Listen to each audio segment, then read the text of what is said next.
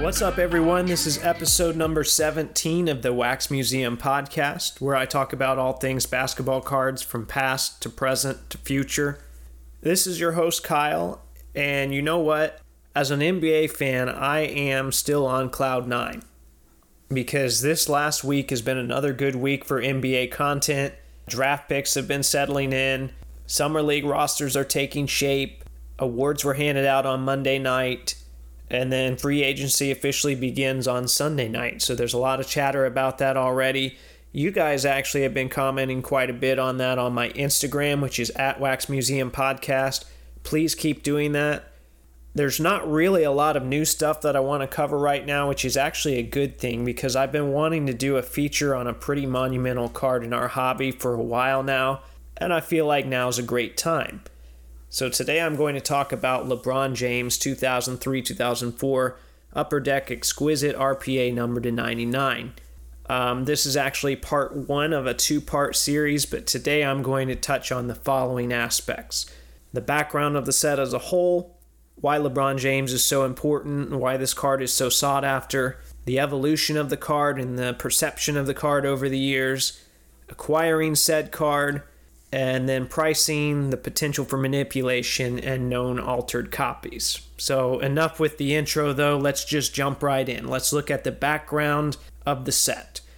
While there were what some would consider to be high-end cards before Exquisite, the number of exclusively high-end products was slim to none at this time. Remember, we're talking all the way back in 2003. So when word originally got out that Upper Deck was going to release a product that was $500 a box, you can imagine that there was some resistance. And then when they informed those same consumers that these boxes would only contain 5 cards, well, the backlash only intensified. But one of the many things that made this set intriguing, though, was that every single card in the set was numbered, even the so-called base cards. So there are 42 different veteran base cards, and they're all numbered to 225. The rookie base cards, however, in this set featured a patch and an autograph. And all of these were limited to 225 copies, with the exception of Udonis Haslem, Dwayne Wade, Chris Bosh, Carmelo Anthony, Darko Milicic, and LeBron James. So the base cards of those 6 players were numbered to 99 instead. So that's why you might see there are some other rookies in this set that have a lot more cards than LeBron. In this case, he only has the 99, if we're talking just the base version. So even though this was considered the first real high-end basketball product, this is vastly different than a lot of the high-end products today. You'll recall from my National Treasures episode that the veteran checklist was weak. That was one of my complaints. Well, that wasn't the case with Exquisite. And then I also want to remind you that Luka had more cards than any other player in National Treasures, and they're pretty much using the rookies alone to sell the product. Well, not so with Exquisite. The highest draft picks, with the exception of Udonis Haslem, who actually wasn't drafted at all, the highest draft picks also had the most difficult base cards to obtain. So that was a big difference between now and then. So why is Exquisite so important? Why is it so sought after? Why is the 2003-2004 release so valuable? If I had to sum it up, my short answer is simply content, scarcity, and timing. So from a content perspective, you had veteran and legend jumbo patches and autos, you had an exciting rookie class, and there was a lot of hype surrounding LeBron James. As far as scarcity, I've really already touched on that, but everything was limited. Then when you look at timing, people were very excited about Yao the previous year. He was a rookie in 2002, but the hype surrounding LeBron James was unreal. And this was before social media was anything close to the juggernaut it is today. In fact, it was only in its infant stages then, and it was a non-factor here. So at that time, things like ESPN and the Sports Illustrated cover were a big deal. And ESPN first televised one of his high school games in 2002 when he was just 17. And in the intro, they showed clips of Wilt Chamberlain, Magic Johnson, Larry Bird, and Kobe. So that was quite the reputation to live up to. And you guys are, right now, you're familiar with all the Zion hype. I feel like Zion is without a doubt the most hyped player since LeBron James. and I'm sure this is debatable, but my memory of the LeBron James hype is that it was greater than the Zion hype. And that was without Twitter and Instagram and Facebook. In fact, that was kind of one of the things that helped pull me back into collecting. So timing was everything. And if you look at the bigger name rookies of the early 2000s, this set wouldn't have been as iconic if it were anchored by somebody like Kenyon Martin or Yao Ming or Amari Stoudemire. But it wasn't. It was anchored by LeBron James, the premier card out of the premier set of the beginning of the high-end boom. So it's a very important card. So then that was kind of the origins of this thing. If we look at the evolution of this card and its perception over the years, as you're listening to everything that I'm saying today, keep in mind that there are other variations of this LeBron card, but I'm going to focus pretty much exclusively on what's considered to be the base version, which is numbered to 99. So if we're trying to price this thing throughout history, there's a lot more chatter than there is verifiable data. And when Exquisite first came out, there are varying reports. You might have been able to get one of these LeBron cards for between $750 and $1,000 if you were lucky, and I've seen that debated. But by the end of his rookie season, these were selling in the $2,000 range, and that is agreed on.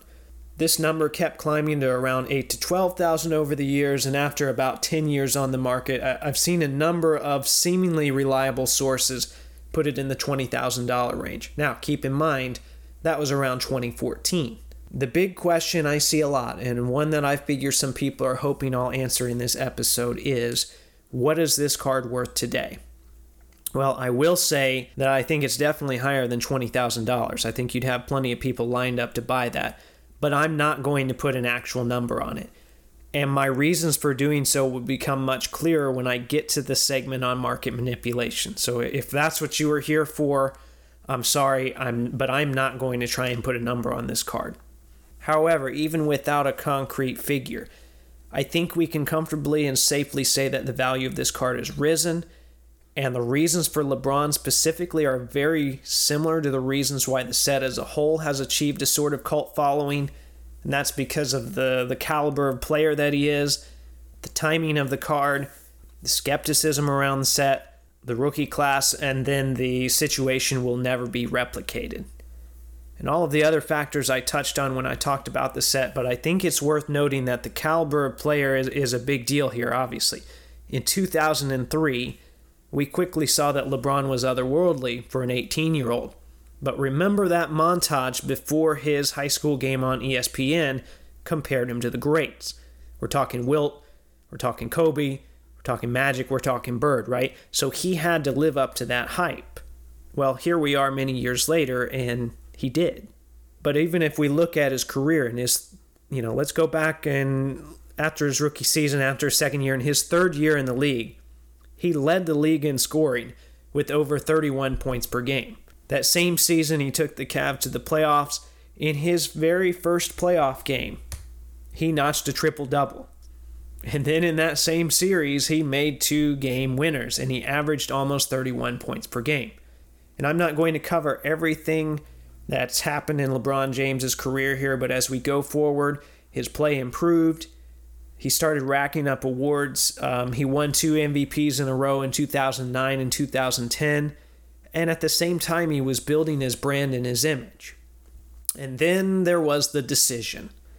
And for those of you, maybe if you weren't involved in the hobby or you weren't watching basketball at this time, there was all of this hype surrounding what is LeBron James going to do in free agency?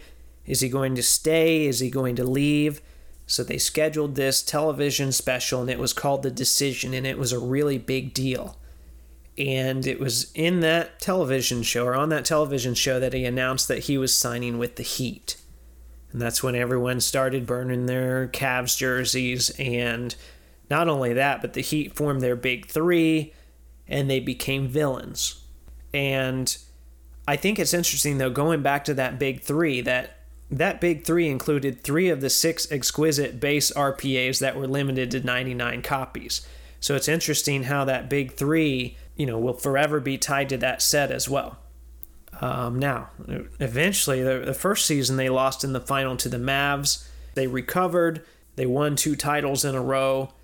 LeBron won 2 MVPs. And then eventually Kawhi and the Spurs beat them and ended the LeBron Heat era.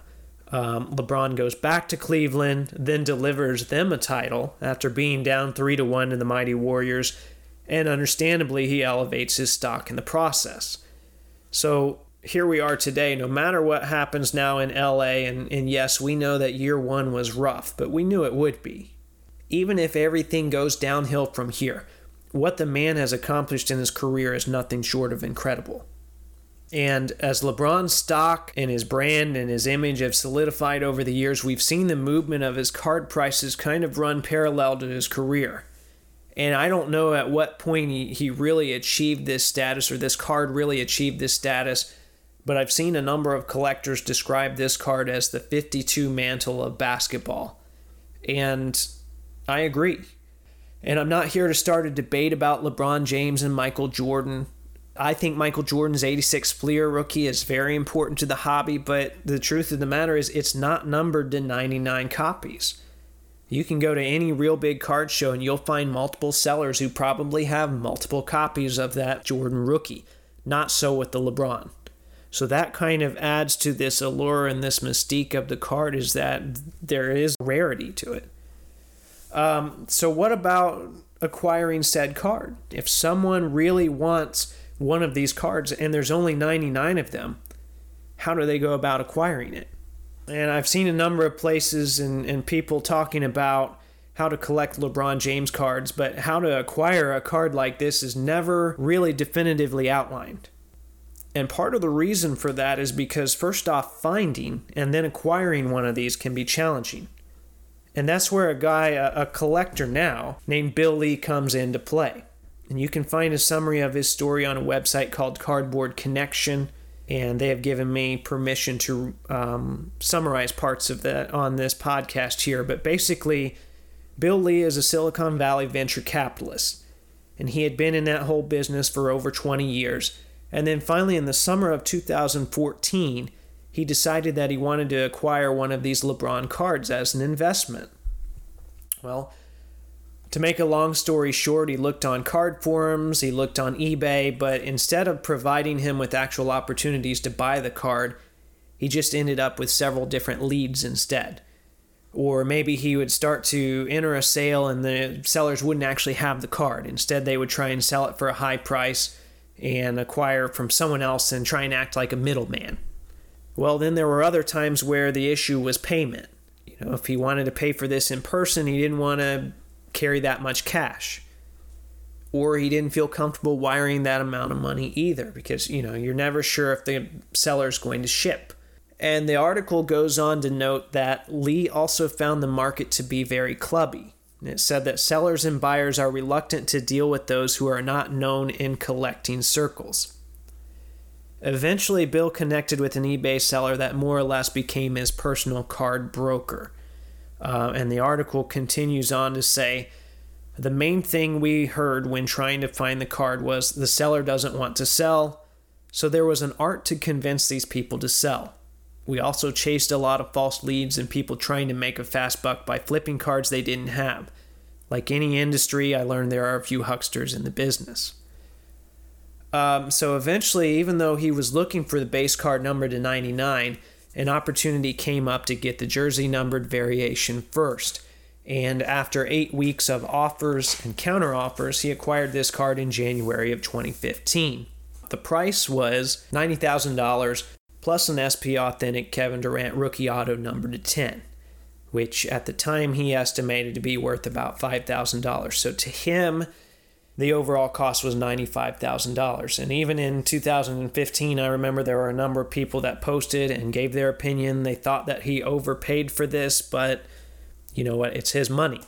Well, shortly after, in April of 2015, he acquired the card he originally set out to find, which was the base version numbered to 99, slabbed as a BGS 9.5. And that's the end of this article. It doesn't really tell you much about the acquisition of the card numbered to 99. It doesn't tell you step by step what you can do. It was more or less to show you what a complicated web this really is. And the process will probably look a little different for anyone that pursues it. Because here you had a guy Realistically, money didn't seem to be an issue, but he still had to pay his dues in so many other ways, and that's by making connections in the hobby, by establishing trust on his end, developing trust with the other side, and so on and so on. The next section I want to look at then is pricing, the potential for manipulation, and then follies and known altered copies. So a good question to ask would be, how can somebody manipulate the market on these? Because let's face it, it's going to happen. Well, there are several ways to break this down. So you have actual physical changes that someone can make to a card, and then there are changes that someone can make, for lack of a better term, to the selling environment of that card. Now, you can also play the grading game, and I want to point out before I really get into this, there's nothing wrong with cracking a card and resubmitting it or submitting it to another company as long as you're not making any physical changes to the card. It is risky though, and in fact there's one copy out there that we know was a BGS 9 and now it's graded a BGS 6. And we really don't know the history of what happened in between, but we can see from the subgrades that the corner grade went down considerably. So I suspect that they damaged the corner of the card, cracking it out of the slab. That's a pretty costly slip of the hand. As far as the physical changes, though, we've seen this before. This is where people will try to trim the edges to try and bump the grade. Someone might do this if the centering is poor or if the edges are rough. Another option that we've seen, people try to swap the patch out because the nicer the patch, the more of a premium the card itself carries. And ideally, you want a 3-color patch. Whenever I see one that's just, plain white, I usually make a note of it because there's a good chance that this ends up swapped out at some point, and we have seen that. It's nothing new. We've seen it with LeBron. We've seen it with KD. I'm sure we'll see it again. Just for the record, though, and I'm sure there are other altered copies I'm not aware of, but I've seen visual evidence for these 5. 21 out of 99 has major paper tears, and the auto is completely gone. I have no idea what happened to that one. Number 63 of 99 had a 1-collar patch that was swapped out. Number 64 of 99 appears to be a botched trim job. 74 of 99 is trimmed, and then also 87 of 99 is trimmed. So that's 5 cards out of the 99 that we know of. Looks like for sure that have been altered. And as you can imagine, as we've seen over the last year especially, people get really upset when cards are found to be trimmed. And when I was researching some for this episode, I saw a post I really liked from a user named JMS Coggin. And I want to take a moment to read a little bit of that because I think it puts this whole thing into perspective. So in reference to altered cards, he says, legally, the owner of a card can do whatever he wants to with his cards. Trim them, draw a mustache on them, or use them for kindling. The fact of the matter is that personal property is just that, personal property. Want to buy a Bugatti and paint it pink? Have at it. Where things change is twofold. First, there's a big difference between legality and industry acceptability. And then he goes on to explain those two things. So he says, industry acceptability. Is it against the law to get an in-person auto on a 1-of-1? Absolutely not. But does the majority of the hobby frown on the practice? Yes, they do. Is the hobby okay with trimming cards? No. Would I trim a card that was worth $100,000 even if I planned on taking it with me to the grave? No. Are there eccentric people in the hobby that would? Without a doubt. Then he goes on to define legality, and he says, as discussed above, there is nothing illegal about altering personal property, be it a sports card, Bugatti, or the Mona Lisa. Where the law is very clear is with the intent to defraud. If someone intentionally alters something and knowingly sells it while portraying it as something else, that is a crime. And then this user references an instance where a trimmed LeBron Exquisite was uncovered, and he says, do we think it was going to or will happen? Yes. Anyone with any semblance of intelligence would believe so. So what he's alluding to there is the fact that more likely than not, we think if somebody is altering this card, it's not for their personal satisfaction and just for the personal aesthetics of the card to them. There's likely some ulterior motive to that. Still, you need to make up your mind for yourself there. I'm not going to tell you what to think. In addition to changing something on the card physically, I've also seen people try to control or establish the price that a certain card ends for. And the first way to do this is, or one way to do this, I should say, is by constantly bringing attention to the card. So as if this card wasn't already talked about enough as it is, over the last 15 years, some people have made a conscious effort to create multiple threads, which a thread is basically a conversation on a message board. They've created multiple threads to talk about this card and also to get people to throw out a number for a perceived value. And I'm sure you could do this on Facebook or any other social media as well, but the method of choice seems to be message boards.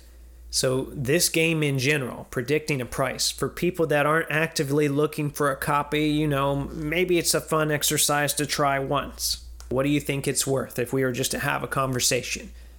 It is a historic card after all. But when this happens again and again from the same person, it should be concerning.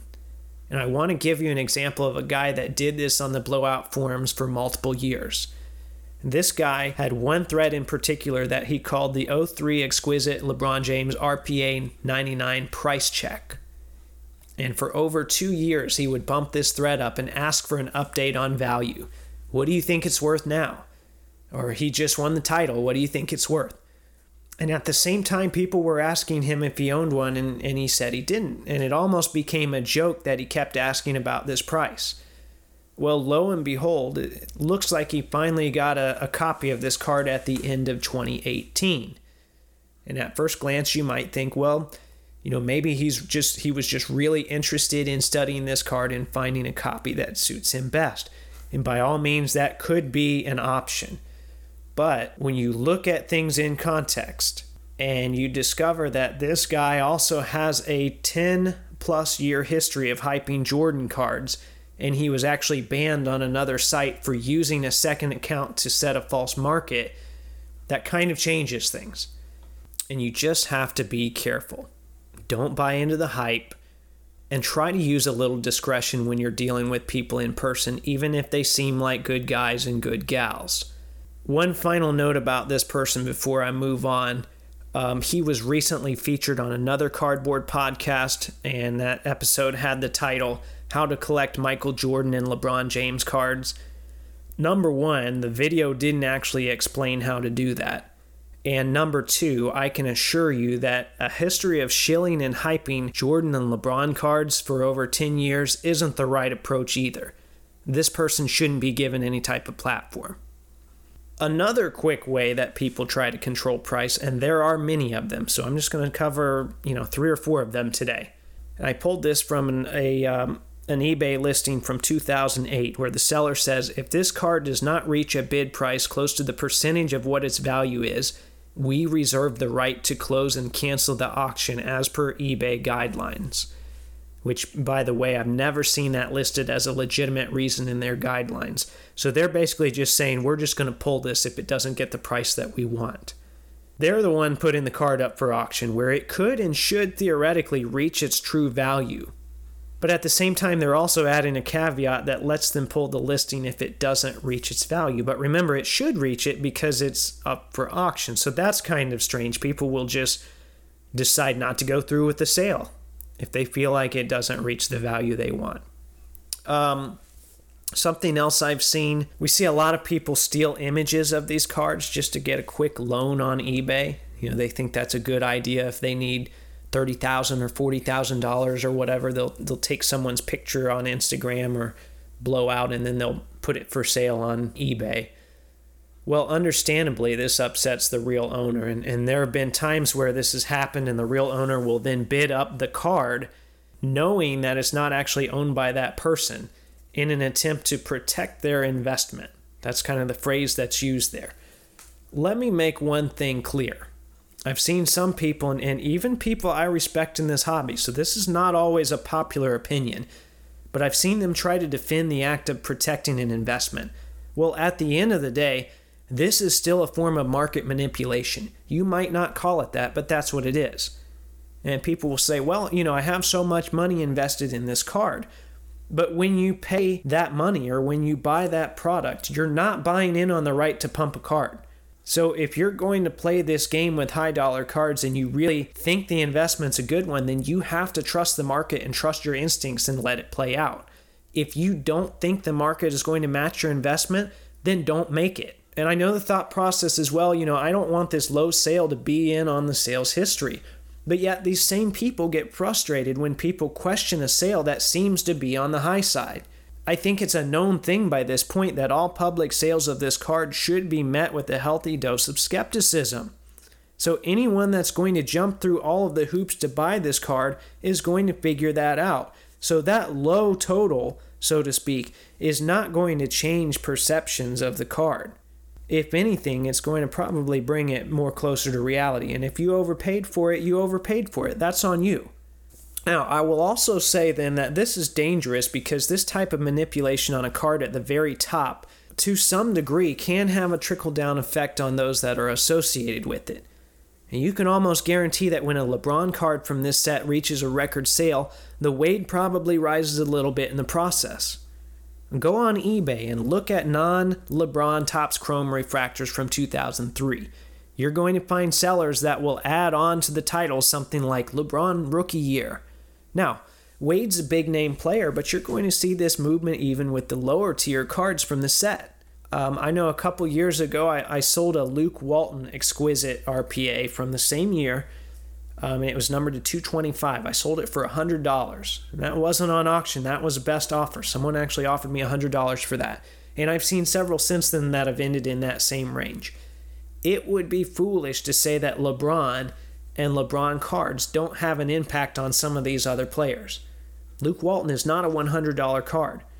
There are other players from that set that are not selling for $100. So when you mess with one, essentially you messed with them all. One last idea that I've seen regarding manipulation, or at least the last one I'm going to touch on today, is an idea that people have floated around a little bit. And it's been assumed that some people will carry out a transaction in person for a set amount, but then post the sale online on somewhere like eBay for a different amount. And let's just throw a number out there, maybe $250,000. The thinking is that both people could benefit. The buyer already gets a perceived return on his or her investment, and the seller has helped hype a card that could possibly wind up in his or her hands again at a future date because, let's face it, if they have that card, they're already established, they already have those kind of connections, it keeps him in that circle. And speaking of circles, as I close today, I want to say, I think that this LeBron card is an incredible card. I don't want to take away anything from this card. I mentioned earlier that if I had to make one, I would place it on the Mount Rushmore of cards. If you weren't aware previously, though, hopefully now you understand that there are a lot of question marks and questionable activities and questionable characters that hover around this card like flies. And I'm not saying that every person that owns one of these is a bad person, but throughout the years we've seen a lot of the same questionable people emerge again and again, sometimes under different names, but it's the same people, and they keep coming back to this card. So if you're going to, in some way, try to associate yourself with this card, be it research, be it purchasing the card, whatever, I urge you to take all of these things into consideration and to just be cautious. I think this gives us a good stopping point to kind of pause and reflect on what I've talked about today before I move on to part 2 of this little series, which will cover the infamous LeBron thread of 2018. And now it's time for you to respond. I'm sure there'll be some interesting feedback on what I covered today. If you have something you'd like to add, hit me up on my Instagram, which is @WaxMuseumPodcast. In the meantime, if you like the content I'm providing, please subscribe, rate, and review on iTunes or Google Play. Hit up the Podbean site for a link to the merch store. Tag Taco Bell and let them know they can pay me in burritos. And until next time, this is the Wax Museum Podcast.